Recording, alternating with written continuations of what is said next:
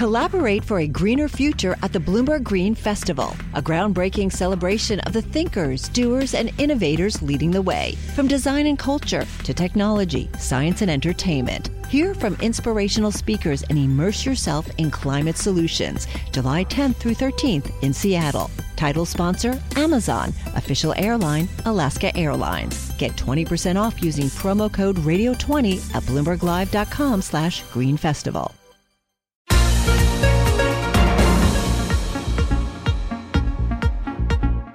Welcome to the Bloomberg P&L podcast. I'm Pim Fox, along with my co-host, Lisa Abramowitz. Each day, we bring you the most important, noteworthy, and useful interviews for you and your money, whether you're at the grocery store or the trading floor. Find the Bloomberg P&L podcast on Apple Podcasts, SoundCloud, and Bloomberg.com. You're listening to Bloomberg Markets with Pim Fox and Lisa Abramowitz on Bloomberg Radio. If you're looking for international exposure when it comes to your bond portfolio, you want to ask Eric Stein. He is portfolio manager and co-director of global fixed income for Eaton Vance, a whole company helping to manage more than $430 billion of customer assets. And they're, of course, based in Boston, home to Bloomberg 1061 Boston Newburyport and 1330 in Metro West and the South Shore. We welcome all of our listeners in Boston and around the world. And Eric, maybe just talk a little bit about this new fund. This is the Eaton Vance International Emerging Markets Local Income Fund.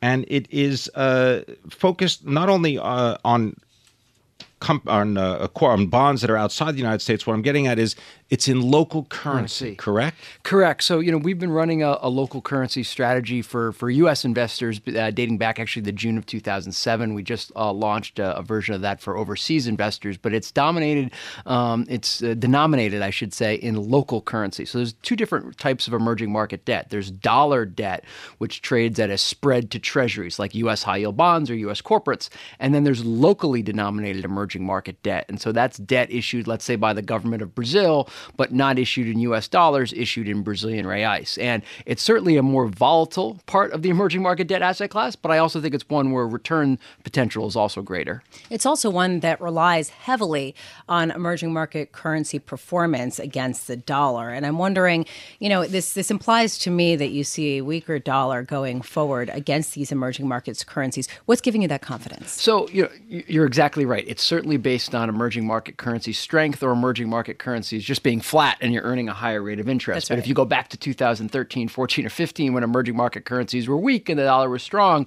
that would be a headwind for a strategy like this. So I always tell people, it's certainly one of my favorite parts of the fixed income markets, but I caution people that if you can't have a drawdown in your fixed income, this probably isn't the right sector for you. I always caution you because of the currency component, as you mentioned. The other thing, we had Bloomberg Intelligence's Damian Sassower on yesterday, and he was talking about liquidity in emerging markets credit. He was saying he's watching the bid-ask spreads widen out. This is sort of a measure of the difference between what the prices that people are asking for on bonds and what they're actually able to get.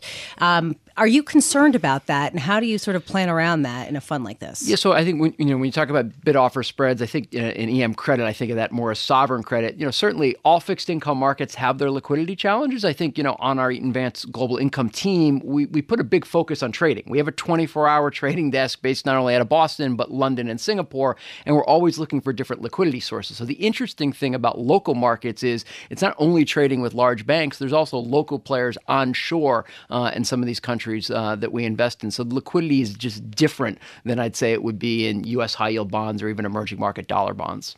What are some of the characteristics of the bonds that would go into this portfolio? So they would be issued by governments of emerging market countries, so countries in, let's say, Latin America, Eastern Europe, Africa, Asia, and they'd be issued in local currency. So Brazilian reais, Turkish lira, Indonesian rupiah, and we think of them as having two main risks. You have local interest rate or local duration risk, and you also have currency risk as well.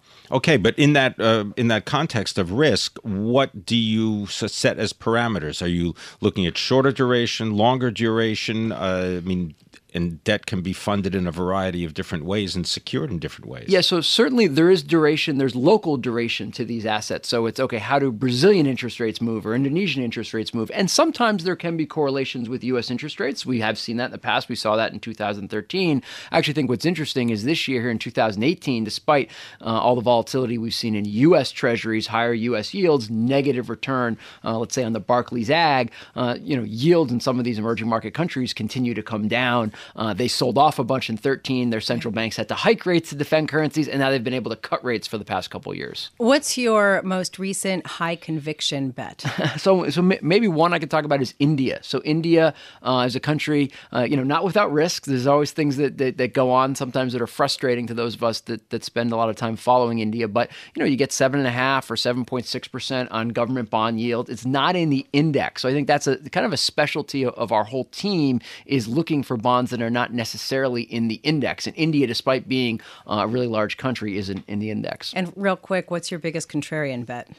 Biggest contrarian bet, we're starting to like the Philippines peso. It's actually one of the currencies in Asia that people like to short a lot. And there are certainly issues. They used to have a current account surplus, and then it went to deficit. We think their import number is actually going to be very high in the fourth quarter because of a new tax regime, and people are going to get all flustered about that, and the currency's selling off. But ultimately, there's some inflation there. We think the central bank, the BSP is what they call the central bank in Philippines, they'll have to raise rates. That should lead to currency strength.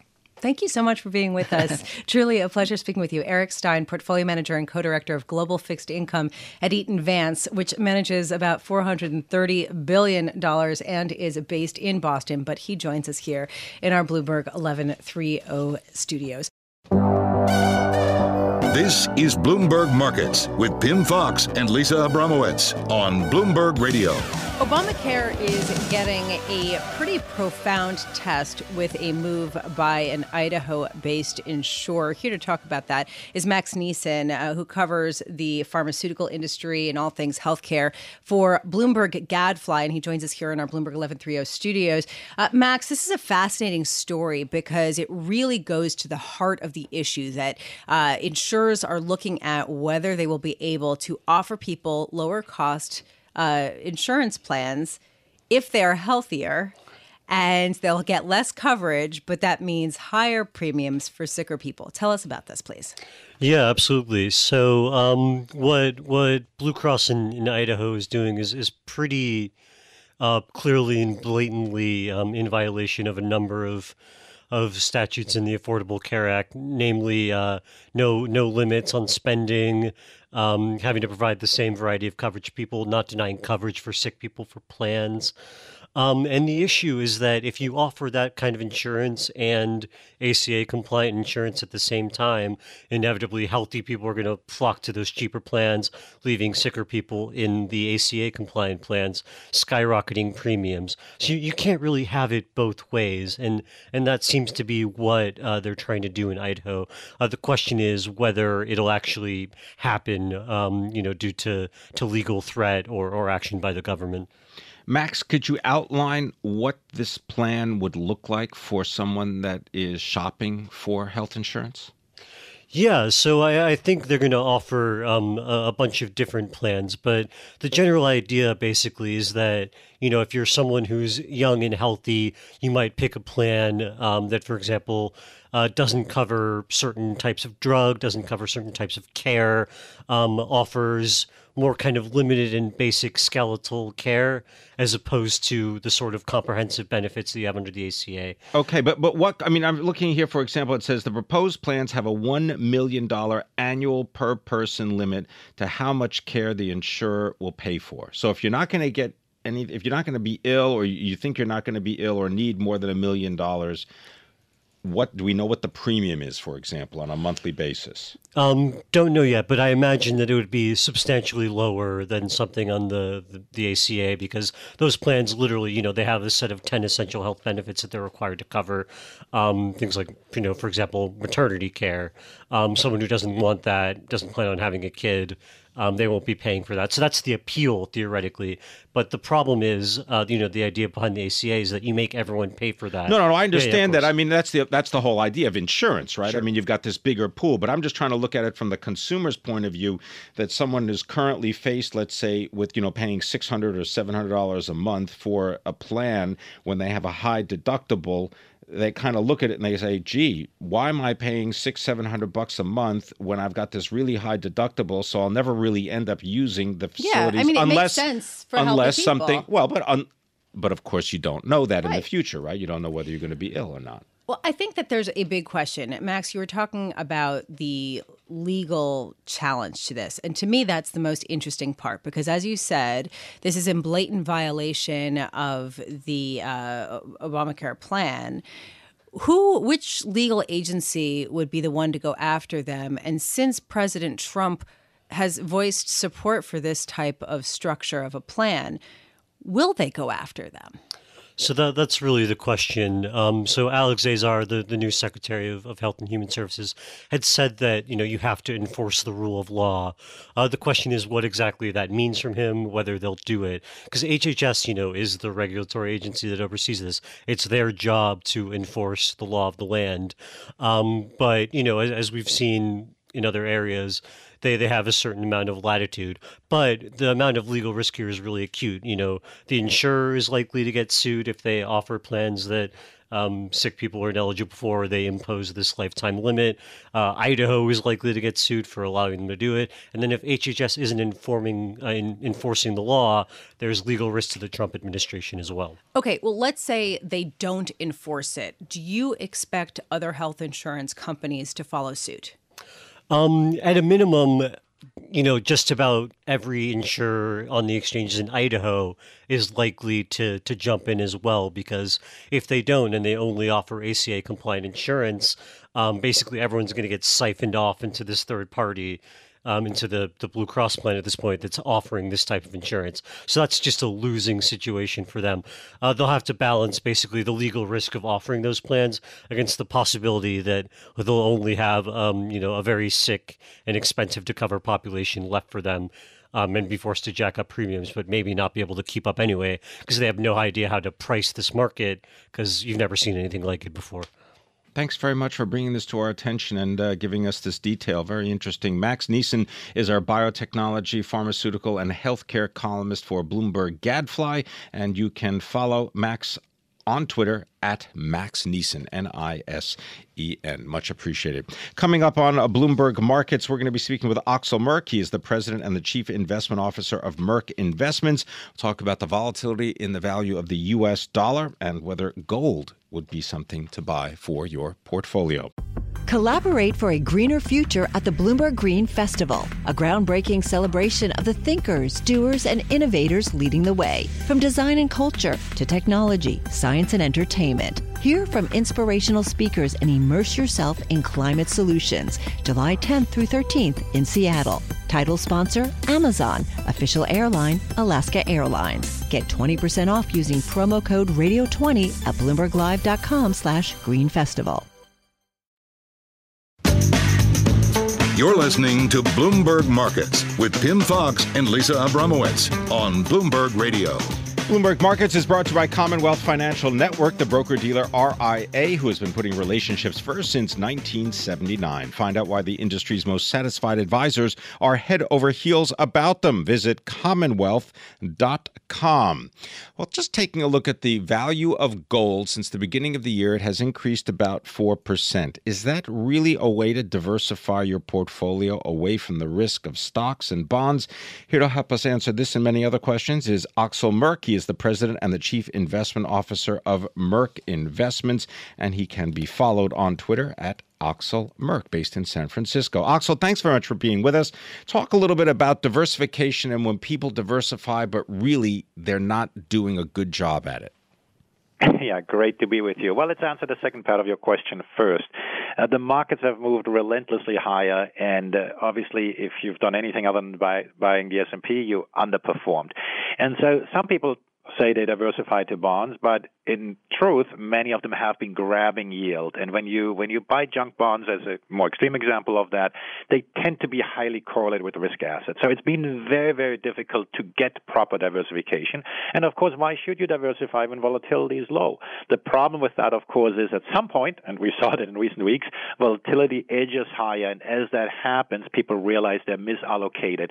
And that sets in motion this grinding process that they're struggling to find diversification. And as people are realizing in recent weeks, that's not so easy. And you mentioned gold in the beginning.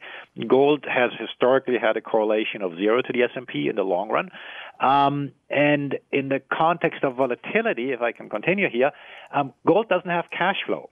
And that's a good thing, because when volatility rises, cash flows get discounted more. So all risk assets tend to get banged on the head.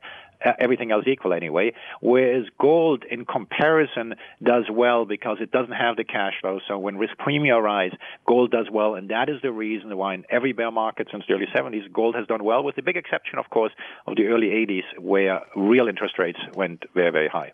Okay, Axel, full disclosure, gold I find incredibly confusing. And I always thought of it as an inflation hedge. And exactly as you're saying, it should do well in times of inflation and growth, possibly even better than, say, a fixed income instrument, especially tied to riskier credit. And yet you really haven't seen that substantial of a rally in gold on the heels of the sell-off. And yesterday we had a guest on who is saying this is because interest rates are rising in the U.S., people are able to actually get more income. So because it's not an interest-producing security, it's sort of being punished. Make this make sense for me, please. Well, isn't that incredible? This brick, this shiny piece of metal that doesn't do anything, doesn't ever change, is so confusing because it's the one thing that's constant. It's the world around it that's so confusing, and obviously the price of gold is determined just like everything else by supply and demand. And so the question is there reason to have more of gold than this or that? And clearly there are other things that are also quote unquote inflation hedges, but neither are those perfect hedges. People have historically said, hey, buying real estate, buying equities might be inflation hedges. And so I tried to put it into this volatility framework because that one, I think, makes perfect sense. It doesn't have cash flow, and therefore the discounting works differently. Now, in the context of higher inflation, first of all, inflation is still very low. And so there's fear of it ticking up. And we're not talking about hyperinflation here. We're talking about the Federal Reserve potentially being a tad more assertive. And if there's one big competition to gold, it is higher real interest rates. And so if you get compensated for holding cash, well, you don't need to hold something that doesn't throw off cash. The reason why gold has held up very well anyway, in my view anyway, is because people think that there's a limit to how much tightening the Federal Reserve can do. And so, and we've also seen the dollar has been weakening despite higher rates. And of course, a lot of that has to do with how much is being priced in. But if just for the kind of in the context of the recent bout of volatility and tandem we had in the markets, I take something that's kind of boring any time over something that moves 1,000 points in a few minutes. And so it does play its role as a diversifier. But this is an environment, I think, where everybody, no matter what you hold, you're going to be tested. Correlations are breaking down, have been breaking down. And so you're going to be tested with whatever view you have on whatever asset. You've got to have a longer-term framework to think about what you want to do, how much you allocate to stocks, bonds, gold, or whatever it might be. Because if you just look at any one data point any one day, I think people will be rightfully confused.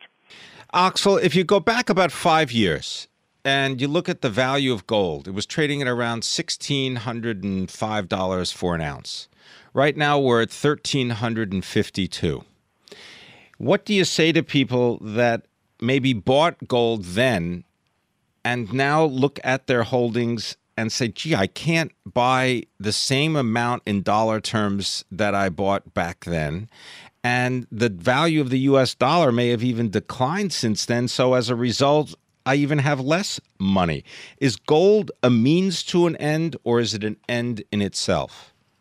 I actually just got a message from somebody who said, I loaded up on too much gold and got burned during those days that you just referenced. And so even when the price of gold goes higher, they might have to sell some of it. And and you get that from time to time. It comes down to investment process, right? If you if you bought stocks in 2007 and 2008 and were fully loaded in stocks, well, you lose a lot of money. Then people tell you to double down at the bottom. That is completely irresponsible because you lost half of your net worth and you lost more than you could afford to lose, so you got to pare down your risk profile. So similarly, if you loaded up on too much of anything, including gold, on the top and haven't diversified as prices were moving, well, odds are that you lost more than you could afford to lose. Yeah. But that doesn't make the investment a bad investment. It means that you don't have a discipline to rebalance your portfolio and to understand the risks. And what happened in gold at the time, volatility was too low and people weren't aware of the risks. Well, anybody who buys anything, including gold, should be aware these things can be very volatile. And people only realize that on the way down when volatility spikes. It doesn't make the investment worse, but it does remind people that they're human and are not following the process. And notably, they didn't take chips off the table now either during the bull market, and hopefully they got the wake-up call of late in the markets here.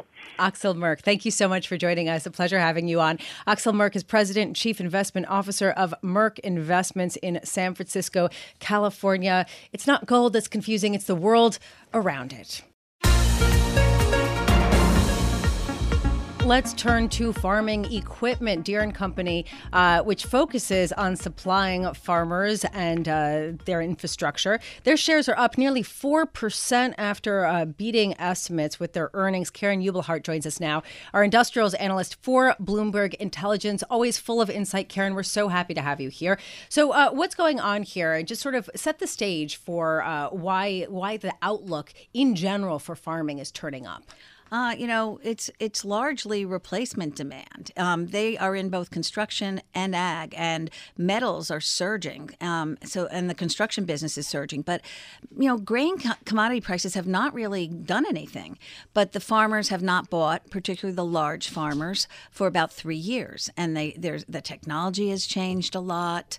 Their equipment's getting a little old, and I think they have enough confidence to get out there and start buying. Well, the company already said, sales were up like 24% for the quarter. Yeah. There's two things happening there. The end markets are not up that much, but Deere underproduced for 3 years. So they get a kick, an extra kick from ramping back up to, retail demand. So internally, they're going to do a lot better than the end market this year. So what's the breakdown for Deere as far as where they get their revenue, if you look at construction versus farming, and which is the brighter spot heading into the rest of the year? From a margin perspective, you want ag to grow, and because that's 80% of Deere right now on a sales basis. Well, it's actually 70 after Wirtgen, and it's still about 65-70% of earnings. And the one thing they did say is large equipment is doing much better than they expected, and that's margin. They'll make a 10% margin this year in construction, and they'll do a 14% margin in ag. So, because of the big stuff. Well, they talked about agriculture and turf equipment sales. I think they were up something like 18 to 20%. But then even more so, construction and forestry equipment posting an increase of nearly 60%. That's the merger. But it's still up. If you take out Wirtgen, it's still up about 24%. But if you look at CAT's numbers, which come out monthly, they're up 30% in overall. In every region is up at least 25%. And both construction and mining, Construction Matters More to Deere, is up. Are both surging. So you could see it in CAT's numbers a couple of weeks ago, and it's flowing through. Deere seeing it in construction as well. So ex-Wirtgen, it's still up a lot. So with construction, we just got housing starts that were the strongest in several years. What's driving the sort of optimism on that side? Housing's been pretty good for a while, and jobs, a little bit more money, and just an overall more optimistic outlook about the U.S. economic growth, I think, is helping. And Deere is very sensitive to housing, even more so than CAT. So. And I just want to mention, you keep talking about the Wirtgen acquisition. This was the German company, right? And about a $4.6 billion deal, I think, something like that, right? Yes, and they have very high margins, and the road machinery, and Deere wasn't really in that business. And they have like a 15% operating margin. Deere doesn't break 10 in their construction. So good from an end market perspective, a regional perspective, as well as margins for that business. What's the for Deere? What's the breakdown with international sales versus domestic sales, and how much of a boost are they getting from sort of the? I hate saying this because it's such cliche, synchronized global growth, but that's what everybody says. Well, it's true. SGG. Yeah, true shmoo. So what's going on? They get about 2/3 of their sales in North America now. Pro forma with Wirtgen, that's gonna go down, some because Wirtgen has much larger exposure outside, so it'll probably be more like 55 North America. So they actually have a pretty high North American exposure, which is good tax rate wise, right? So they'll get a benefit. Do we hear anything about dividend changes? Well, that came up. Yeah. Because they're relative to their 60 cents a share right now. It's about it's under their 20% payout goal based on consensus, and the CFO basically said, "Oh, we're talking about it. We're reviewing it." Because it's 1.4%. That's not going to get anybody interested. No, and with the cash flow, they raised their cash flow expectations because things are doing better than they expected. So I would expect they'll do something with the dividend this year. All right, we'll have to look for that because they haven't raised it in a while. Mm-hmm. I think it was like 51 cents a share for quite a long period, then 60 cents a share. So right now, as I said, 1.4. And then they went into the downturn and they were conserving cash, but now they can let it fly. Let it fly. There you go. I like that. All right. Thanks very much, Karen That's their Ubelhart. new slogan, Let It Fly. Along with the Synchronized Global Growth, SGG, and Let It Fly. Karen Ubelhart, our industrials analyst for Bloomberg Intelligence. Shares of Deere & Company, they are higher right now by more than 4%. Thanks for listening to the Bloomberg P&L podcast. You can subscribe and listen to interviews at Apple Podcasts, SoundCloud, or whatever podcast platform you prefer. I'm Pim Fox. I'm on Twitter at Pim Fox. I'm on Twitter at Lisa Abramowitz1. Before the podcast, you can always catch us worldwide on Bloomberg Radio.